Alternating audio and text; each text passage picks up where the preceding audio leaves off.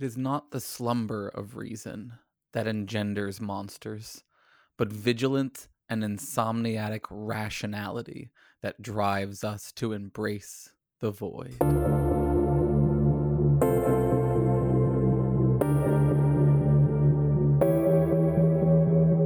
I hate purity. I hate goodness. I don't want virtue to exist anywhere.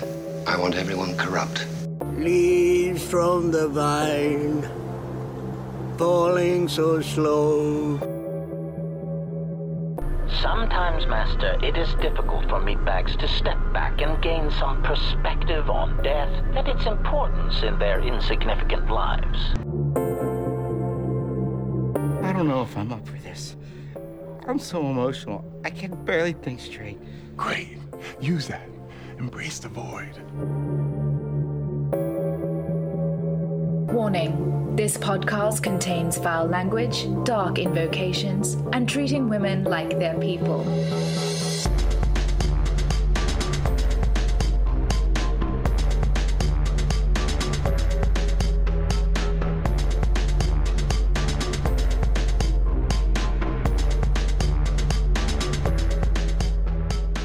Welcome, friends, to episode 188 of Embrace the Void, where we sometimes get a bit delusional.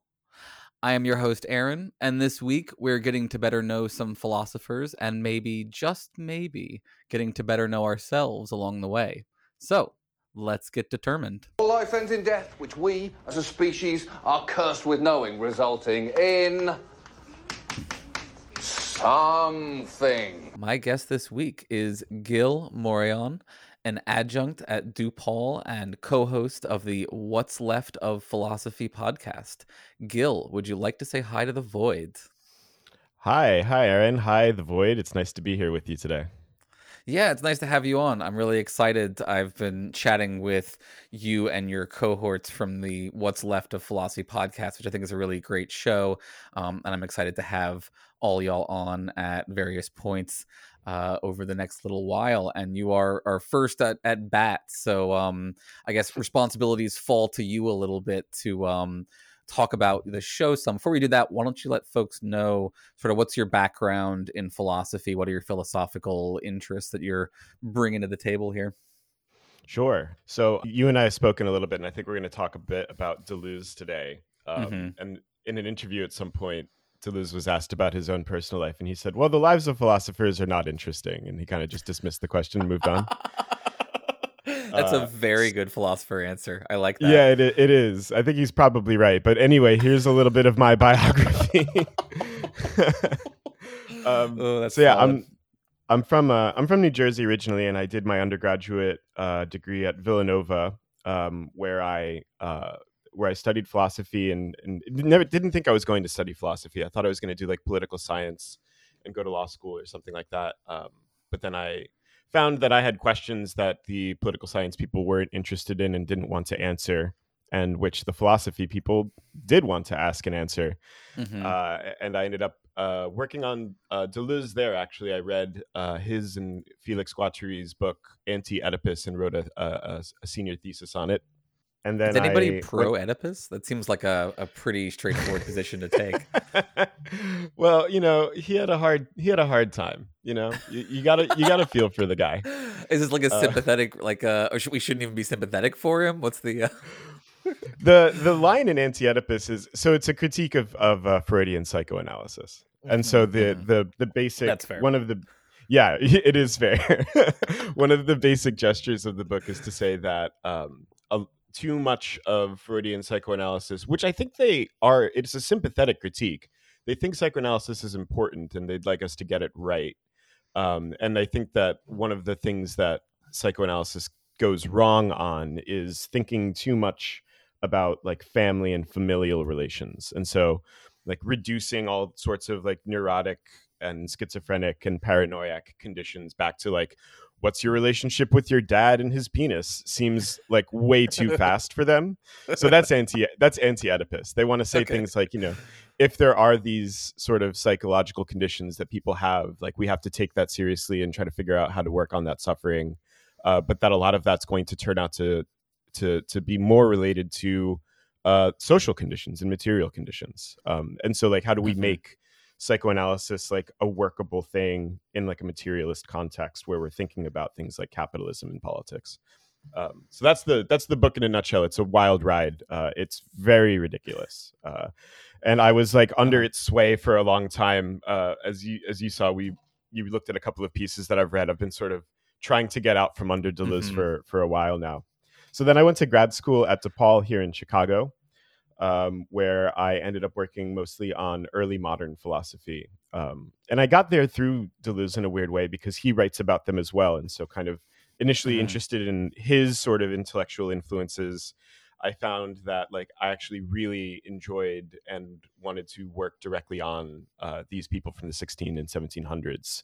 And can you name Spinoza's particular? Yeah, Spinoza's the most important for him and for me. I identify as a Spinozist more readily than like anything else, but also thinkers like Leibniz, like David Hume, all of whom like kind of he brings together in an interesting way, and which I ended up just kind of working on for myself. I ended up writing my like dissertation on those thinkers and the way in which I think they already have a kind of idea of the unconscious kind of operative in their work, where like they're kind of interestingly sensitive to like the ways in which like the habits that we have in our thinking, or how we perceive things, or like what's involved in our desire. Like a lot of that's not immediately conscious to us, and a lot of it's also not even very accessible if we like try to reflect on it or like bring it to ourselves. And so that's the sort of thing that I'm fascinated by for political reasons, because I'm very, as you know from the show and sort of some of my own writings, like I'm a committed leftist, and I think that like ideology is a real problem. And so thinking about how there are these sort of unconscious dimensions to our beliefs and desires is an important problem that I think we need to figure out. It's not enough just to tell someone what's wrong, right? Like there's more that goes into our determination and how we live and what we do than just like what we consciously understand or think. And so like I'm really like attracted to these sorts of things. So that's my intellectual trajectory, I guess, in a nutshell. Yeah, it's really great, and there's a lot of, I think, overlap with things that I'm very interested in. I also very much enjoy Spinoza, though I don't feel like I'm as much of a as well versed in him. But like the things I understand about him, what little that is very enjoyable to me. And I'm also a committed leftist. I feel like, even though I'm also a liberal, and I understand that there's problems with that. Sure, but I at the same time have, over the course of this show, we have to varying degrees tried to do bits of like history of philosophy, better know a philosopher kinds of segments. And we've talked about Spinoza, and we didn't do a full episode, I don't think, on Spinoza, but what I haven't talked about hardly at all is Deleuze. So I'm really interested to hear this connection, but let's slow things down like a bunch here. What do you mean when you say you're a Spinozan? What do you feel like are the key concepts in play there for that identification? Nice. So Spinoza is like one of the great rationalists from like the Enlightenment period of like, modern Western philosophy. And so he's as rationalist as you can get, I think. Like Leibniz might be the only other like real contender for the title. And so Leibniz just steals contention from other people, doesn't he? Though I know he's so good at it. He's so wily. Actually, Leibniz is very funny. There's great stories. Yeah, I'm really curious. Have you read the book Courtier and the Heretic? Courtier and the Heretic, yeah, that's a fun book. It's a lot of fun. Do you feel like that actually is accurate based on your sort of more like, academic experience with these folks? I think it broadly is. I mean, so the book is unfair. I think it's meaner to Leibniz than it needs to be. I think that's perfectly fair, but sure. But I think that's actually fine. I mean, it's a very good story. It's really readable. It's a great narrative, and it's true that Leibniz was like a real. He was a real one. He would. I highly recommend the book to anyone non-philosophers. It's a very fun book. Yeah, and it's very readable, and they're both fascinating characters. They are, and so like I mean, there are stories from Leibniz's like life that are recounted in that book that are like definitely true. Like so, for instance, like he had a position. He was appointed at like Hanover, where he was like the court philosopher, I guess. And so like he was getting paid by this like, you know, this family of royals who said, okay, look, we will fund and support you, but you need to do us this one thing, right? Like whatever else you work on, we want you to like figure out how to prove that we have legitimate claim to this throne. And he was like, sure. Oh yeah, I will absolutely do that. And then so he just like, you know, goes to Paris, the intellectual center of the world, and is like, yeah, I gotta dig into these archives to try to prove that you guys are right. And like just never did it. Never even did it at all. And so there are like great letters like from Hanover to Leibniz where they're like, hey, just checking in. Like we sent you a bunch of money last month. What's going on with this genealogy? And he's like, oh man, I'm so close to a breakthrough. Just send me a little more money, and just strung them along for years. Yep. Which is, you know, I think that is definitely the vibe you get. Yeah. Yeah, I mean, like, no, he definitely gives you the vibe of someone who just wants to grift off of the upper class so that he can do his own stuff. He was grifting well. He did it really. I was just talking to my co-host from the pod, who's a very, very dear friend of mine, Owen Glenn Williams, and we were laughing about how sort of like feudalist, like contemporary social relations feel, and it's like, man, you know, I'd take a patron. I'd actually be fine if I had like a patron. You know, I'd feel less. Yeah, exactly. I'd love to be an in-house philosopher and, you know, whatever, sell myself out. I'm doing it already in various ways. I think they call that think tanks these days. Yeah, exactly. So Spinoza's a rationalist. He's very strongly committed to like a very strong version of the principle of sufficient reason, which says that everything that happens for a reason. But like you can hear that in like two different ways. And so I'm going to try to like I'm trying to try to unpack this stuff in hopefully accessible ordinary language. But like a distinction that philosophers sometimes make is between efficient causes and final causes. And final causes are like purposes or aims or ends or like, you know, why you do something.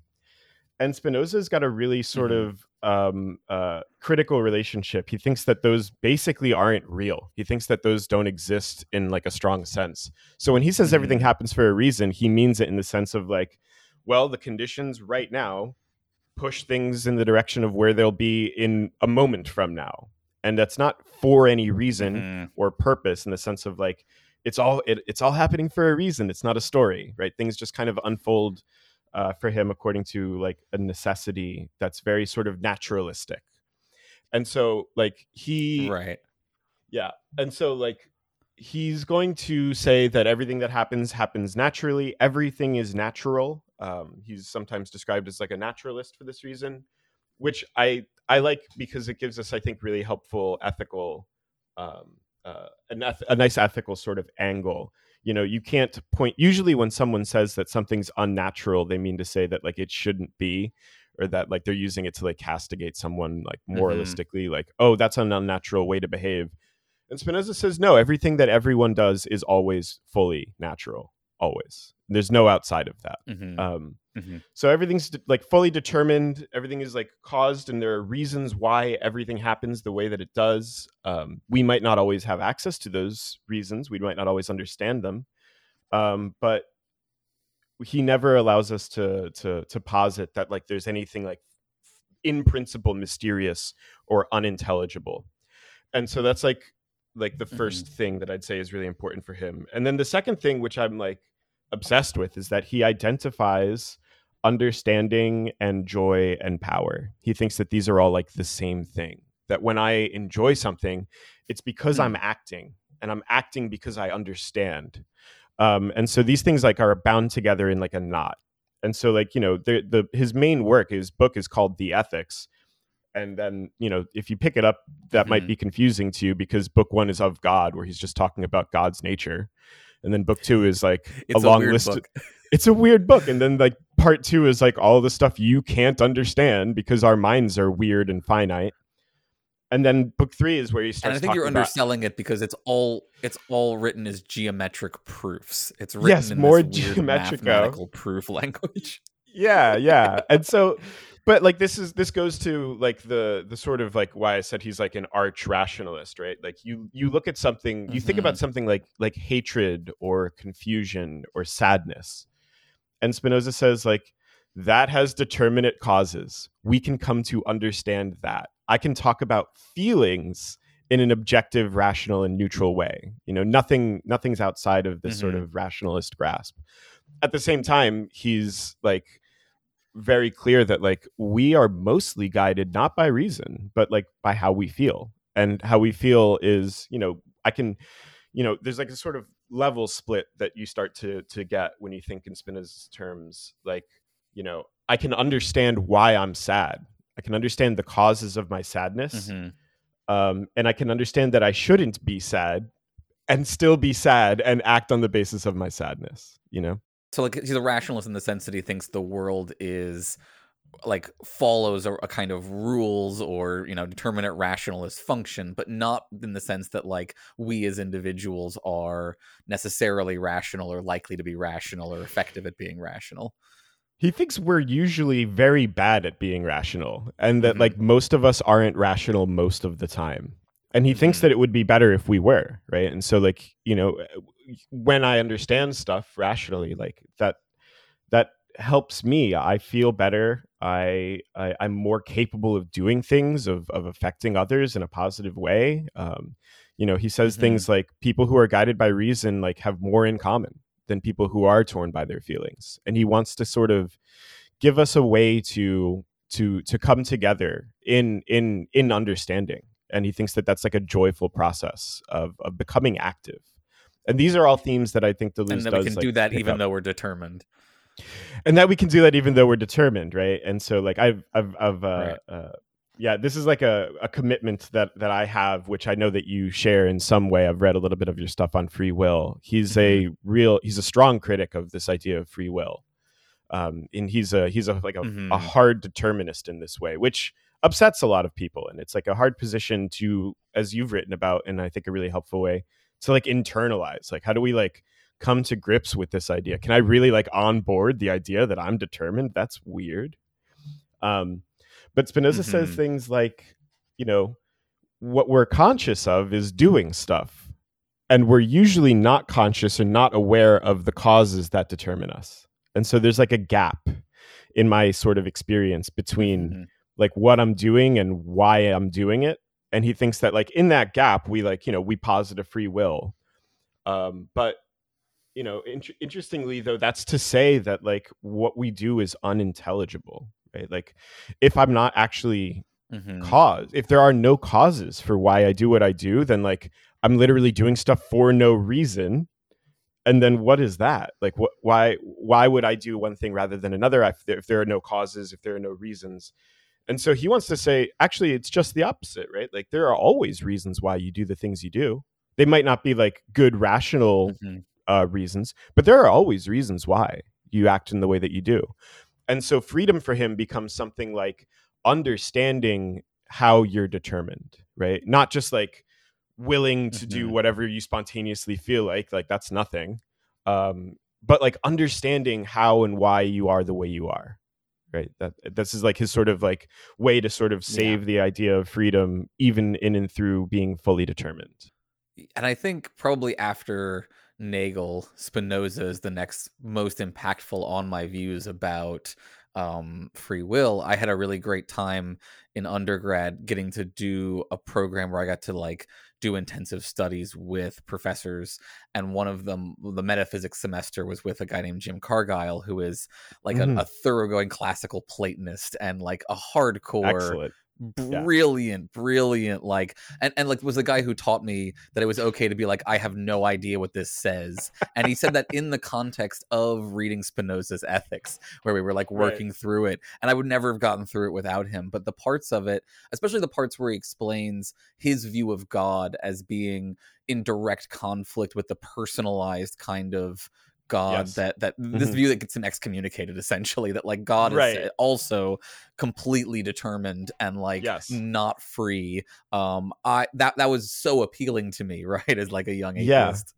No, I mean, so like his idea of God is that like God just is the world, God just is nature. It's this whole thing that we're just a part of. So like he gets called a pantheist, right? We're all just little pieces of God moving around.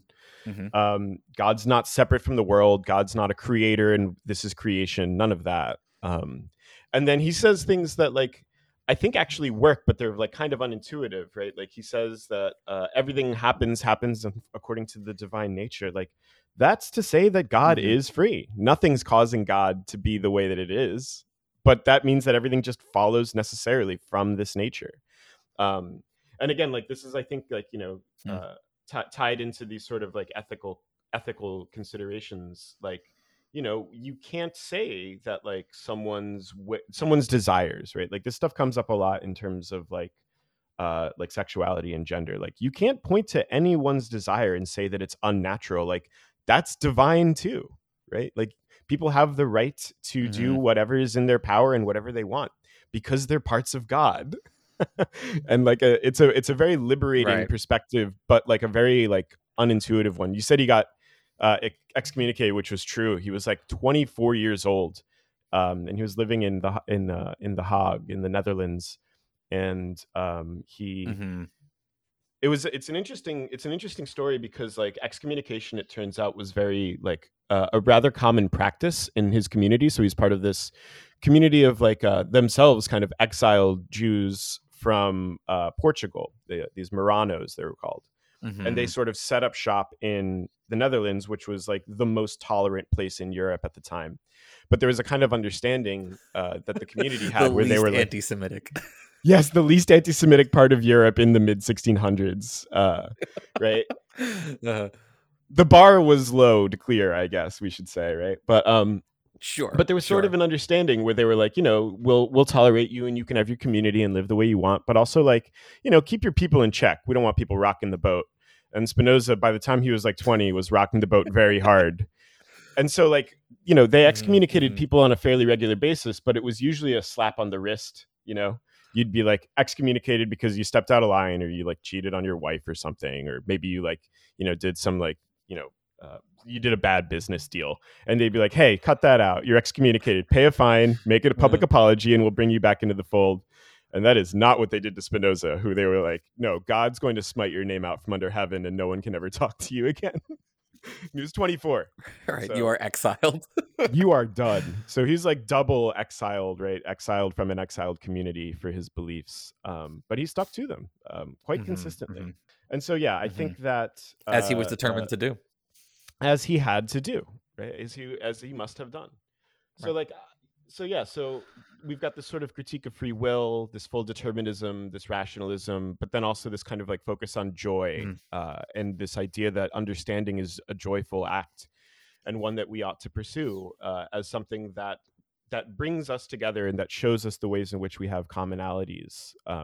He thinks that like, you know, we human beings have so much in common, so much more in common than we have differences. And so like, you know, it's inadequate. It's like our bad understandings that lead us to think that like we have insurmountable differences that we could never reconcile or come to understand each other. And this is interesting. Maybe this is a nice pivot to Deleuze, whose whole thing is difference. He's trying to like make like difference like the principle or the heart of his metaphysics. And then, you know, but then he goes to Spinoza and takes so much from him, which is kind of interesting. But for Spinoza, I mean, there is like, a kind of cheerful determinism to Spinoza. There absolutely is. Yes, there absolutely is. You know, he says very funny things too in some of the letters. He's like, look, if rocks could talk, right? And I threw a rock through the air while it was flying through the air, it would be like, I chose to be in this arc. Like I chose this trajectory. And he's like, we're just like those rocks, you know? Like, it's almost like a Zen cone kind of thing at that point. It sort of is. Yeah. And he thinks that's and he just thinks that that's okay. Like he's not bothered by it. I mean, I've found it like personally helpful in difficult situations to sort of like adopt a Spinozist stance. And like this is maybe why I'm a Spinozist more than anything else. And I mean, I am other things. I'm a Marxist, I'm a feminist, I'm so on and so forth. But like very few other thinkers that I've ever encountered have like helped me practically like orient myself in the world. And I'm thinking of situations wherein, for instance, like someone hurts me or does me wrong. And Spinoza says, look, there's two ways you can approach that situation. You can say, they have free will and chose to do a thing that hurts you for no reason. And if you think like that, you can very easily hate that person. And he says, or alternatively, you can say, no, they were determined. There were reasons why they did what they did. You can come to understand why they felt like they had to act like that. And in that understanding, you recognize a common humanity, a sort of common nature between you and them. And some of the sadness starts to go away. It's very hard to hate someone if you think they had to do what they did. And so, like you said, there's a bit of like a Zen vibe, but I don't think it's like, I don't think it's purely about sort of like reconciling yourself with fate. It's just sort of like, no, like people act for reasons, and we should try to understand them instead of assuming that they're unintelligible, that people are so different from you that you could never understand why they act the way they do. I find it very, very useful, sort of like in my actual everyday life. I agree. It's the moral luck stuff has been consistently very helpful for me, I think, in dealing with the kinds of things that you're describing. So let's fold Deleuze into this too now. So who is Deleuze? What is he to Spinoza, and Spinoza to him? So Gilles Deleuze is probably one of the three most important French philosophers from the 20th century, alongside Michel Foucault and Jacques Derrida. Deleuze is born in 1925. He teaches at the University of Paris. He writes like way too many books, most of which are like monographs on individual thinkers. I mean, he's got books on, let me see if I can do this in order. Hume, Nietzsche, Kant, 2 books on Spinoza. He's got a book on Foucault, a book on Leibniz, a book on Kafka, a book on Proust. And then he's also got like standalone works like Difference and Repetition and The Logic of Sense, which he writes at the end of the 1960s. And then he's got these collaborative books that he writes with Guattari, like I mentioned before, Anti-Oedipus, but then 1,000 Plateaus. And then What is Philosophy is like the last thing he writes toward the end of his life in the 1990s when he gets very sick. He's a lifelong smoker, and he ended up they had to take out one of his lungs, and he was on a ventilator, and he actually jumped out of a window in 1995, took his own life. Basically his commitment to it's intense, but he says, but it's sort of consistent in its way. He describes things like that, the life that he had was no longer like livable in a joyful way. Right. And so this was maybe a last act of agency, or maybe like a refusal to have to live under conditions of suffering. But so what's his deal? He's like I said, he's trying to put difference at the center of metaphysics or of ontology. He wants to say that everything actually is most fundamentally different, and we've misunderstood the nature of difference. And so his main text, Difference and Repetition, is trying to think about difference in as clear and direct a way as possible. And in this, he enlists in the aid of this weird, like I said, this panoply of thinkers where he's pulling resources from very eclectically. But he thinks and I mentioned this in some of the stuff that you looked at, for him, the big enemy is Hegel. He thinks that Hegel is a real problem for us for a couple of reasons. One of them is he just doesn't buy teleology. He doesn't buy final causes. He doesn't think things happen for a reason in that sort of bad sense. So he shares that with Spinoza. And he also thinks that we misunderstand difference if we think that its most profound form is contradiction, which is a pretty okay formula for what Hegel's up to, right? He thinks that things contradict each other, and that's how progression or development moves. And so this says no, this idea that it's progression, that it's moving in a progressive direction, I don't buy that. And I also don't buy that it's most fundamentally contradiction, right? And so what happens when we start to try to think about difference in sort of positive terms instead of negative contradiction terms? And I think most of his work is sort of centered around that. And it gets very complicated, and he's very annoying. And he writes he uses different language in every book, which is why he's one of these thinkers who Like you almost need to learn his vocabulary to talk about him, which I think is a problem. I think that's actually a bad thing.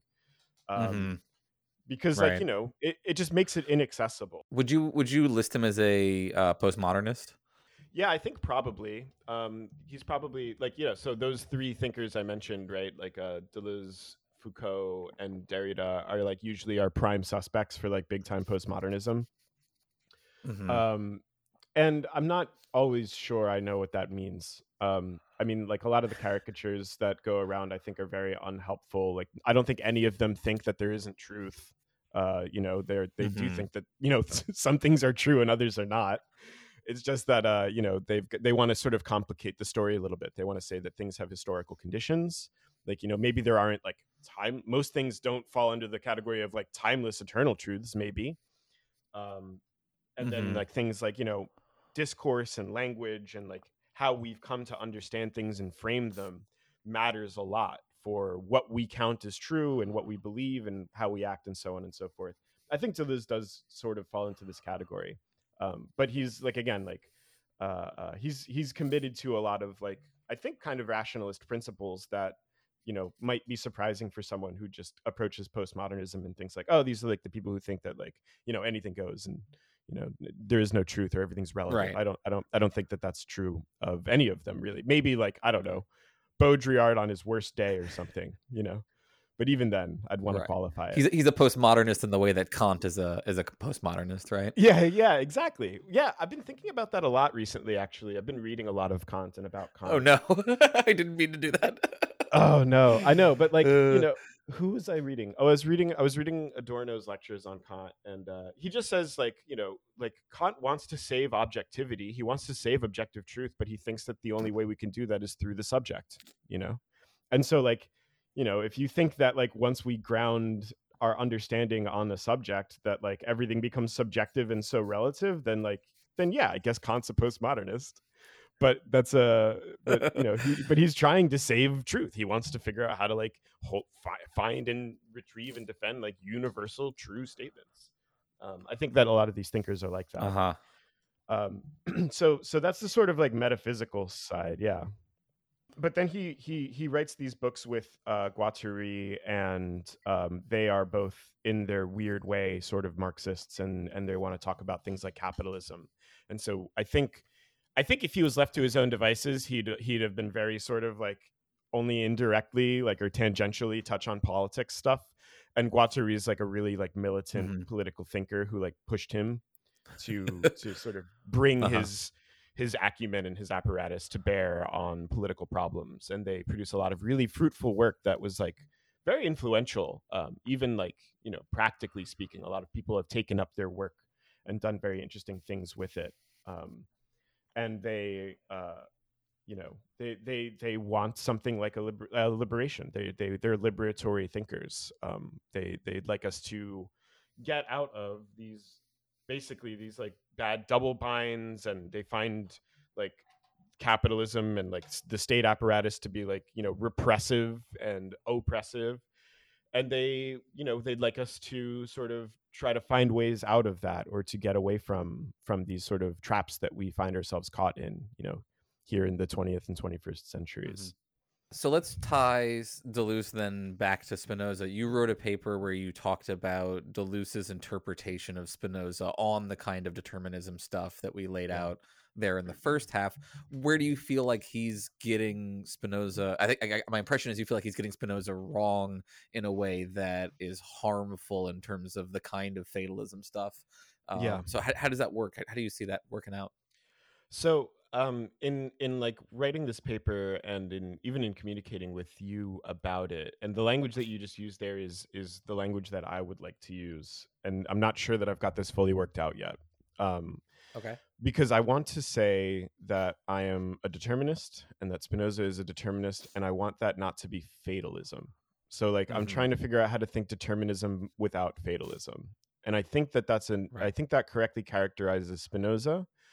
And I think what I started to notice when I was reading Deleuze's first book on Spinoza, the Expressionism book, was that especially when he started talking about individuals and like what individuals are, that it started to seem more fatalistic.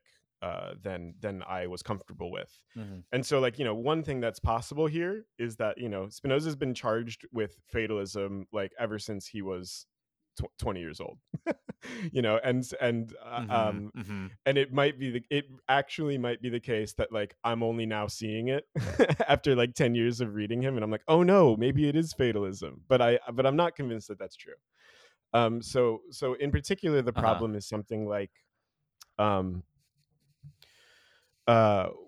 am I? What are you? We're individuals. What in Spinoza's sort of like technical vocabulary is, we're finite modes. We're modes of God or of substance or of nature. And then, like, there is an essence that we have, that I am, that I'm expressing.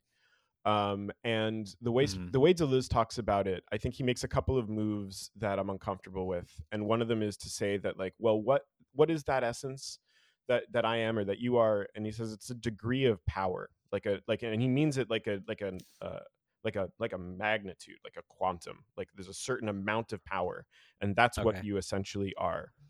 And then the thing that's weird about that, to my mind, is that Spinoza's always talking about how, our powers increase and decrease, like, like I said before, like in a joyful encounter, which I have with someone, like with you right now, I'm having a joyful encounter, like I'm understanding something more than I did before. My powers to think and to act are increasing because of like this thing between us. This is like a form of joy and love, truly. Right. And they so, could like, clear 9,000 if we keep at this. I feel like if we keep it up, like, who knows, baby, sky's the limit, right? But yeah, right. So I think that makes sense, right? And like, when something sad happens, or when someone negatively affects me, my powers are decreased. Like, I'm less capable. I'm less able to do things. Like, this is, I think, the picture that Spinoza gives us. So then I think it's weird to say, as Deleuze does, that, like, oh, actually, essentially what I am is like a degree of power, because then it makes it sound like when I experience a joy or sadness, and I think that my power is increasing or decreasing, that I just must be wrong about that.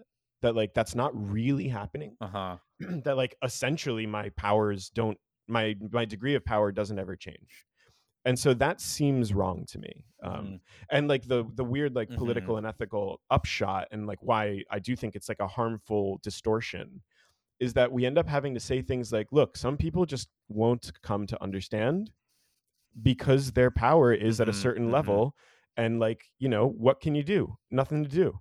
And I think Spinoza instead would have us be like, keep trying to understand, help others, like there's like a sort of, people always accuse determinists of being like pessimistic or quietists, and everyone who buys some kind of deterministic picture has to figure out how they get out of that. And I think that Spinoza's absolutely not a quietist, and he's not a defeatist or like, a pessimist. He thinks that, like, that, we can do better, and we can, like, come to understand more. And so when you say that, like, people have a degree of power, and their power is how much they can understand, and like that degree is set in stone from all time to eternity, I start to get nervous, right? It starts to sound to me like we're going to say something like aristocratic. And Deleuze is sometimes accused of being like an aristocrat, in the sense that, like, yeah, some people are philosophers and then there's a bunch of dummies. And I'm like, I hate that. I think that's a bad thought, and not a helpful one, certainly, I understand a lot more, I think, the fatalism about values when it comes to determinism, the feeling of, like, how do we motivate, how do we care about things? Like, when it comes to determinism as, making it so that nothing changes, that just seems like such a weird misunderstanding of, like, a system that gives you the ability to change your world in radically new ways, right? Like, in a predeterministic view, your options are what? Sacrifice some chickens and hope that, like, the gods are in favor of that. But, like, I'm being very ungenerous, but, like, the whole point of determinism is to, like, unpack the levers that actually exist there, so that you can then grab them and yank them about and such, right? Absolutely. So, like, I don't understand that kind of fatalism. I understand people being like, well, this means that everything I do is pointless. I don't think it is, but like No, of course not. I'm much more sympathetic to that as a concern that arises, as an existential crisis that arises, rather than the like, oh well, what you're saying is everybody is born exactly one kind of way and couldn't possibly be changed. That just seems Right. very weird. Yeah. It seems very weird, and especially weird because, like I said, like, you know, Deleuze is the great philosopher of difference and of differentiation, and like he thinks that, like, you know, what like I think in a if we were to like really pithily in a maxim, like what's his like philosophy in one sentence, it's like to be is to differ, to like to be in this process of differing or becoming. And I'm like, yeah, that sounds right. It's complicated. It's weird. We're going to have to try to figure out like how identity works then, and what it means to be a subject when like all things are sort of in process and in flux. But like that there's a plausibility. I could buy that. And then when I read his book on Spinoza, and he's like, well, of course, like everyone's just like one degree of power to and from eternity. I'm like, that doesn't even seem compatible with your other commitments, let alone being like a good reading of Spinoza, right? It's like a weird moment that I'm a little bit perturbed by. But because, yeah, again, like I agree with you entirely. Yeah. And to be as generous as possible, I think, to this kind of determinist concern, I guess I see it as like maybe what you could say is when you unearth those levers, you realize they don't do much, or like there isn't a lot of actual control that you can have over the situation. Like that the determinant factors are well beyond your control in that kind of way. So maybe we want to say that. But there I'm like, yes, to some extent, I think that's true. Like, I think our like social and material conditions make it very hard to produce change, but not impossible, it seems like. But not impossible, right? Yeah. I mean, like history is replete with examples of like, you know, shocking, like you would never have guessed, like eruptions of freedom and liberation, right? Like from like the most restrictive conditions, sometimes there are these like, you know, outbursts where like suddenly people take control of themselves and their situations, and it's like, you know, what are we supposed to learn from that? Do you look at that and go like, well, I guess like, you know, that was determined too, and there's nothing interesting about it? And I'm like, no, I think that's actually very interesting. You know, like could we understand how that happened, why that happened? Like you said, like finding the levers and figuring out how to pull them is, I think, the real upshot of being like a determinist and a rationalist here. It's not like, you know, some people read Spinoza as like a sort of like stoic, right? Where it's like you just resign yourself to fate. And I just don't think that that's like what he's after. I don't think that's his ethos. I think he wants to say that there are reasons why everything happens, and we should figure those out and try to like produce more joy and like, you know, come together in this sort of communal way. And one of the things that I think is really great about Spinoza, which I also think Deleuze picks up on, he's very helpful to compare with like Hobbes. For like most people, when they think about power, like most people think that power is like a zero-sum game, right? Where like if I gain power in a situation, it's at someone else's expense, and like I only have more power if someone else is less powerful. And Spinoza thinks that like, yeah, that sometimes is the case, but very often power has got this mutual and reinforcing character where like if you and I come together in a certain way, like we could be more powerful together without it being at anyone's expense. And so like, you know, forming sort of political organizations, entering into like groups with people, you know, even when you like, you know, love someone in a very sort of basic way, like these are situations where like everyone's power is increasing. Like joy can be produced and multiplied in a sort of like, you know, in a runaway sort of like positive feedback loop kind of style. And like that's what he wants, and that's, I think, what we want and we should all want, you know. Okay, great. So this bridges into the second paper that we were going to talk about, which may force you to now immediately contradict yourself, because it seems like you were arguing in that paper that like it can be, we have to be careful not to read too much of that joy stuff into Spinoza, and that like the negativity side matters. And this is where I think you bring some Hegel back into it as well. Do you want to like maybe just lay out your thesis statement of this negativity in Spinozan politics paper? We can go from there. For sure. So like there's a tendency to that comes from like the middle of the 20th century, and it's people like Deleuze but also like some Italian thinkers like Antonio Negri, who want to. They turn to Spinoza because they don't want Hegel. Like I said before, like Deleuze thinks that like Hegel's the bad guy, right? And like they're like, we're Nietzscheans, we're Spinozists. Like we don't need none of that contradiction. We don't need none of that negativity. Like everything's positive, everything's affirmative, and they think that they find that in Spinoza. And in a way, I want to agree with them.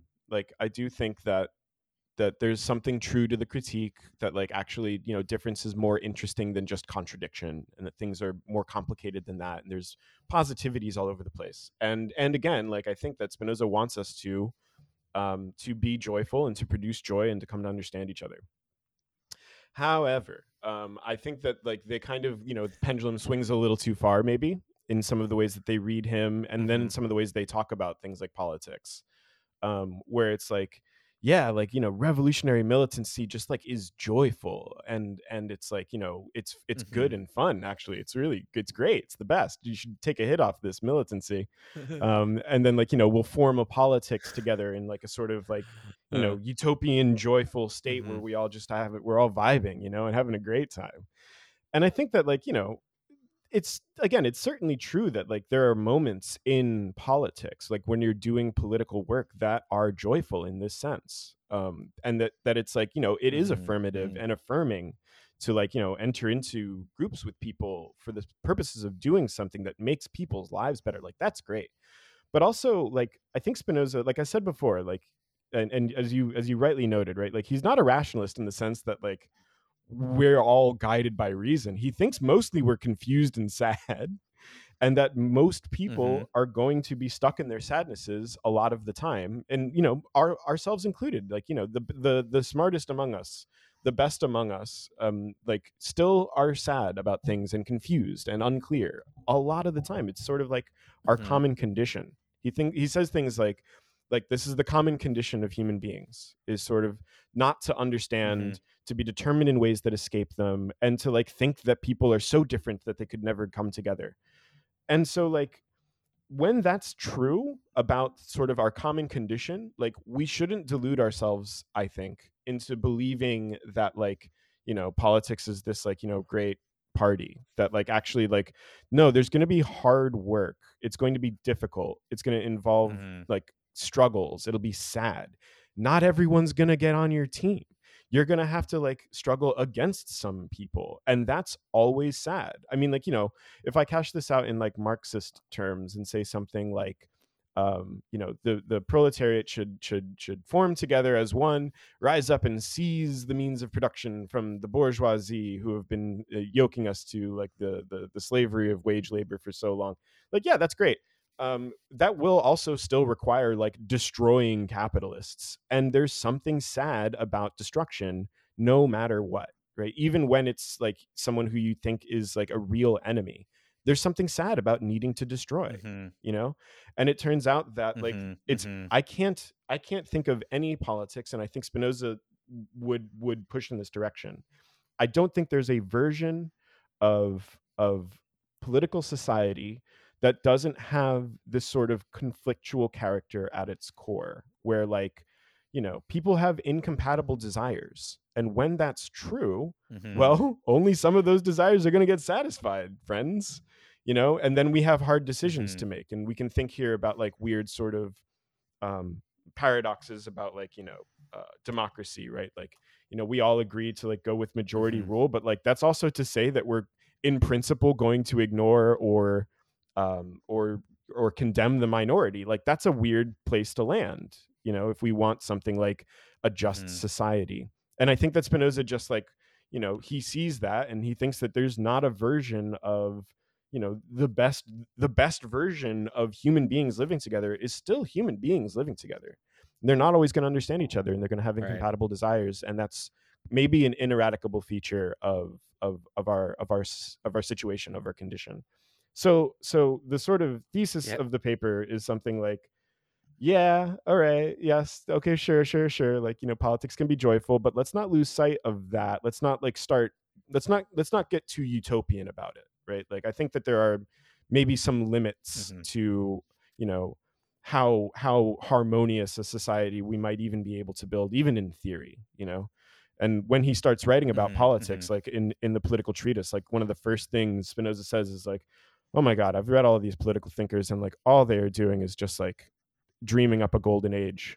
And I think that it's not helpful, you know, to like to talk about, as he says, like a human nature that doesn't exist anywhere, and then they condemn real people for not living up to this weird ideal that they themselves came up with.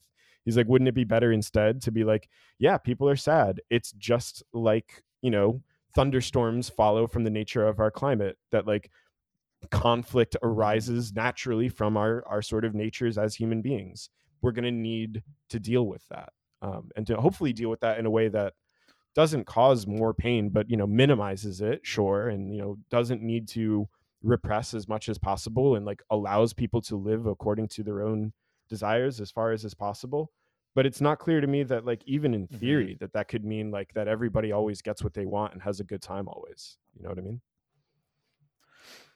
Yeah, no, I think it's really interesting actually that you compared him to Hobbes. I hadn't made that connection. Hobbes is probably at this point the only conservative philosopher who I enjoy, and I think it's Hobbes because of Hobbes is great, and like even when he's wrong, he's great. He's so like, and fun. like the consistency and the like commitment to his very pessimistic view of human nature is a little refreshing, I think, right, in a kind of voidy kind of way.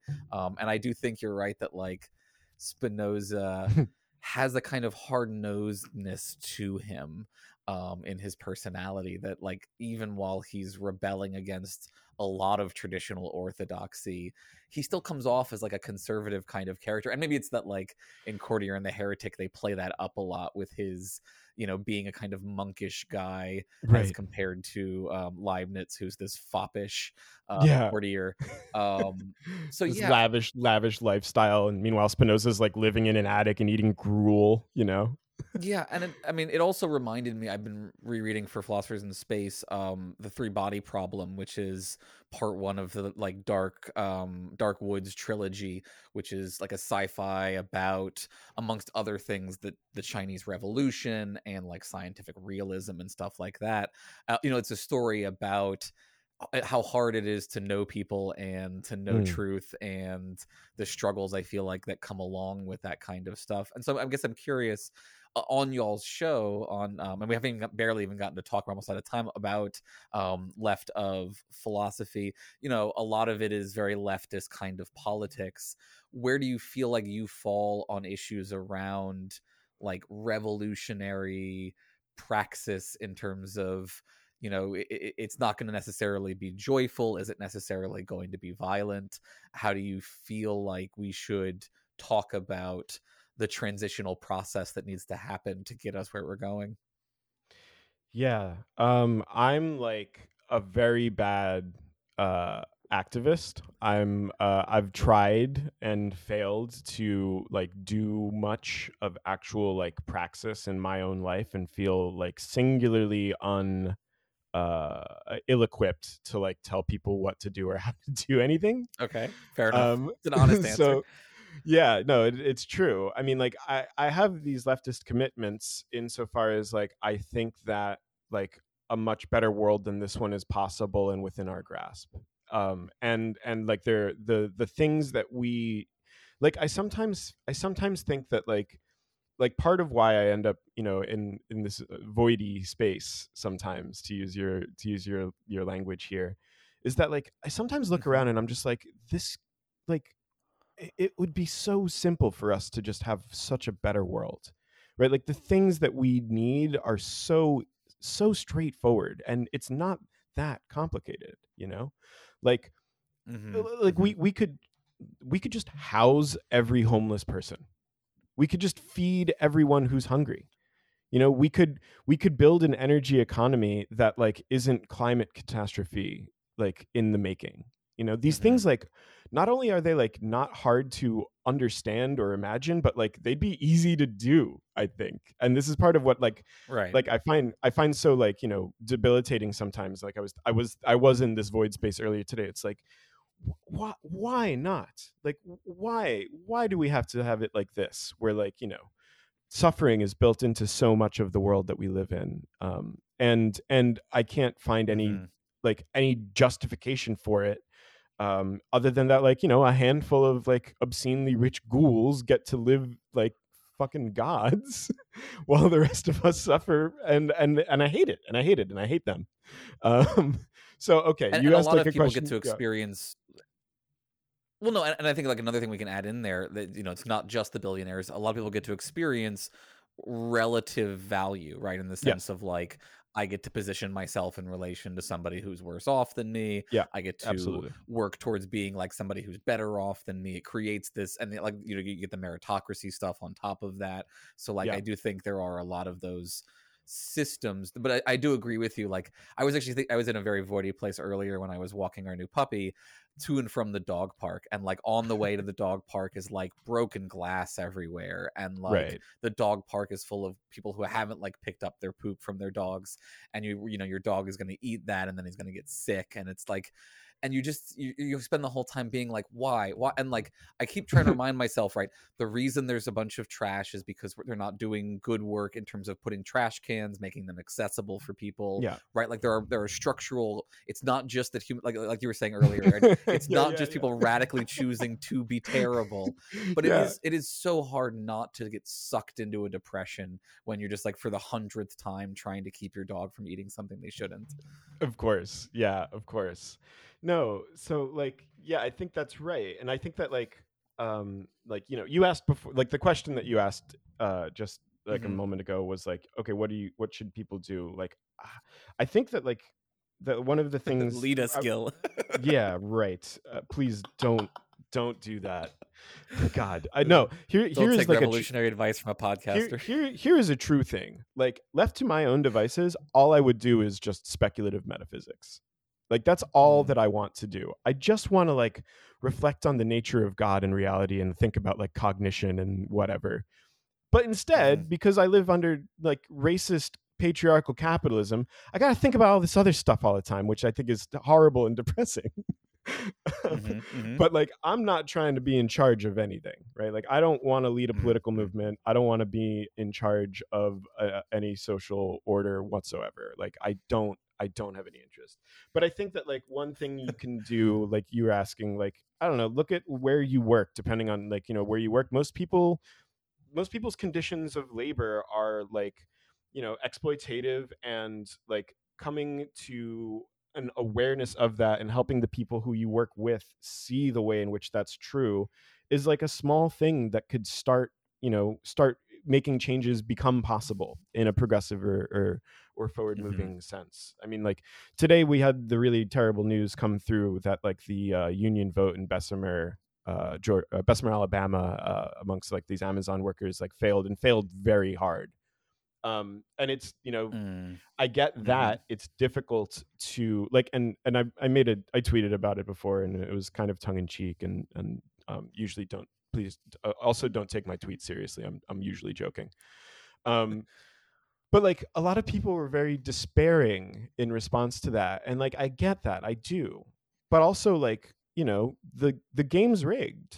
And like, you know, you have to sort of expect that there will be defeats and setbacks, but like, you know, you got to keep moving forward, help people sort of try to come to understand that like, you know, I think about conspiracy theories quite a bit, and like often like there's the part of why they're I know, yeah, and part of why they're like so deeply frustrating a lot of the time is that like there's usually at least like a kernel of truth in them, which like people are led to buy into something on the basis of some belief that they have that does touch reality in some way.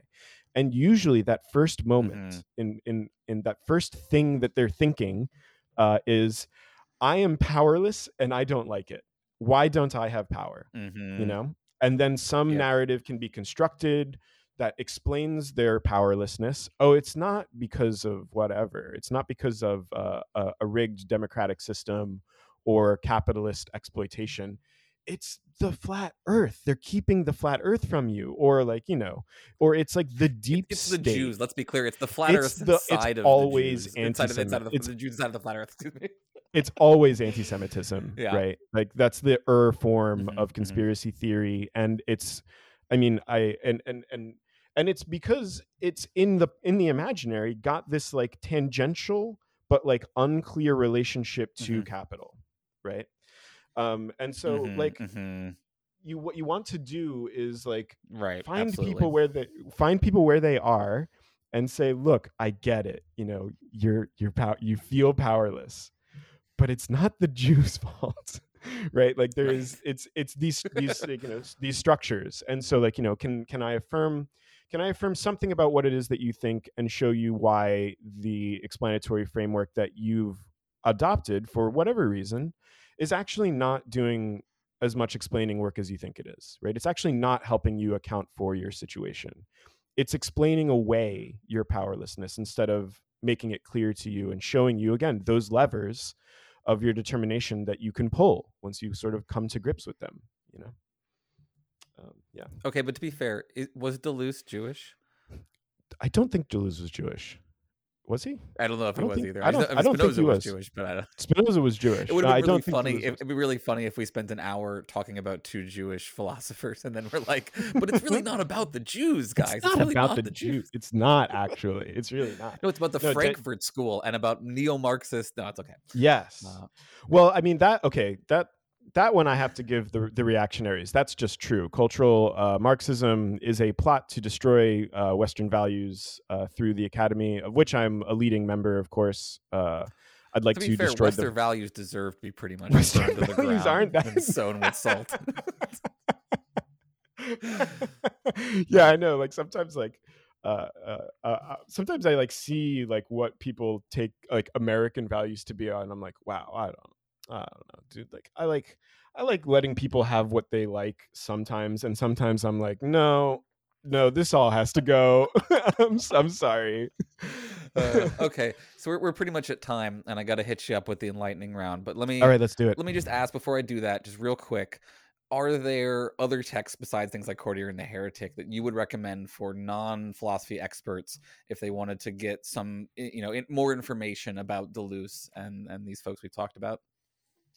Deleuze is trickier. Like a lot of the work that's been written about him has been very scholarly and dense and rather inaccessible.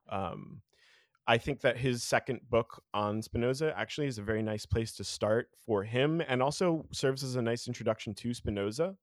The second chapter in it is like on the difference between like ethics and morals. Like he thinks that like morality conceived in the sense of like, you know, judging people as good and bad, like is actually an unhelpful thing, but that we still can do ethics, which is something like figuring out what works for me and for you. And like, again, this sort of question of like, how can we like relate to each other in ways that increase our power? That's a really nice place to start for both of them. On the sort of like more popular side, there's a really great book by Stephen Nadler called The Best of All Possible Worlds. That sort of, like Courtier and the Heretic, tells this sort of story of these intersecting lives of Spinoza and Leibniz, and Nicholas Malebranche actually is another interesting thinker we've not touched on at all.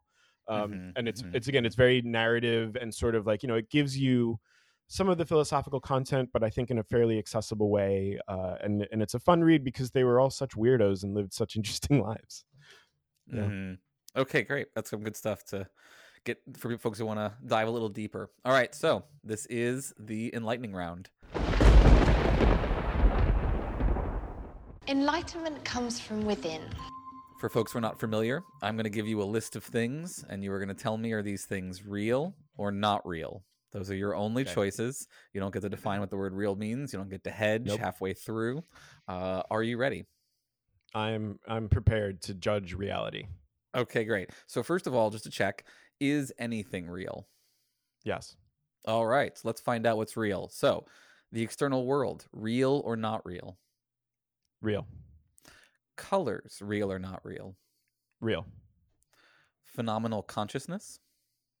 Real. Free will? Not real. Selves or persons? Real. Genders? Real. Races? Real. Species? Real. Morality? Real. Rights? Real. Knowledge? Real. God or gods? Real. Society? Real. Money? Real. Unfortunately.